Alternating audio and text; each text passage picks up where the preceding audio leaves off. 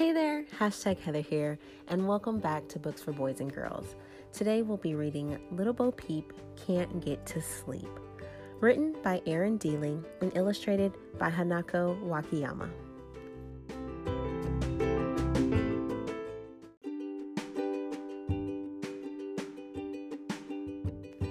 Little Bo Peep can't get to sleep.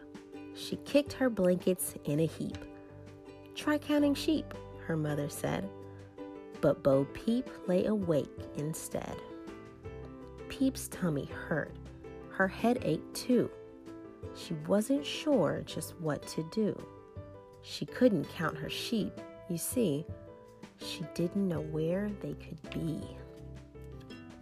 She counted them in the meadow that day, just before they ran away.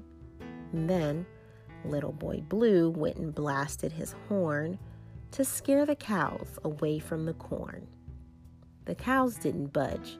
They were too full. But the sheep were frightened right out of their wool. "My sheep!" cried Bo Peep to her brother Blue. Boy Blue replied, "What did I do?" She asked the farmer in the dell and Jack and Jill up by the well. No one had seen her missing sheep. "A wolf might get them," worried Peep. Humpty Dumpty climbed his wall. "Careful," Peep said. "Please don't fall." "I see some pigs," he said with a smile. "Go home. I'll stay and look for a while." Peep met a troll along the way. "Who dares to cross my bridge today?" "Mr. Troll, have you seen my sheep?" "Only goats," he snarled at Peep. "Don't tell Mom," warned Little Boy Blue. "You'll be in trouble if you do." Peep said, "My flock will be home soon." Blue laughed. "When cows jump over the moon." Dad tugged Peep in with a goodnight kiss. "It's past your bedtime, little miss."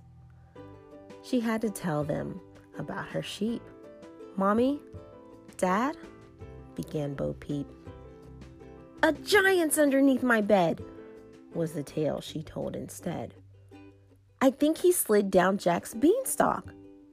"Hush," said Dad. "That's only talk."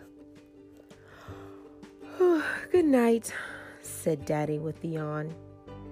Peep worried that her sheep were gone. "Close your eyes, my sleepy daughter." "Please," Peep asked, "may I have some water?" She whispered to the rising moon, "I'll run away with the dish and the spoon. Hey, diddle diddle, what should I do? Tell Mom and Dad or listen to Blue?"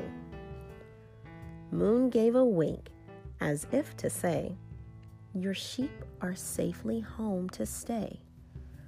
And Peep looked down to see her flock as Humpty ambled down the block. Still, Little Bo Peep felt very lost. Instead of sleeping, she turned and tossed. "Mommy, rub my back?" she asked. "I'm sure to fall asleep at last."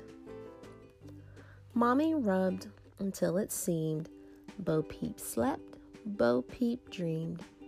But as Mom tiptoed from Peep's bed, "I lost my sheep," a little voice said. "They're home again. Moon told me so. I just wanted you to know." Peep felt better. "Are you mad?" "Next time, tell us sooner," said Dad. Moon shined brightly on the town where wee Willie Winkie ran up and down.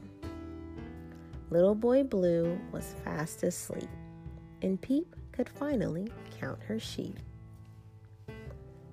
She didn't hear the fiddler cat's tune, nor see the cows jump over the moon, for Little Bo Peep was soon asleep, without a worry, without a peep.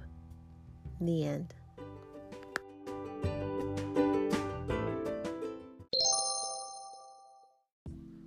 Thank you so much for tuning in again to Books for Boys and Girls.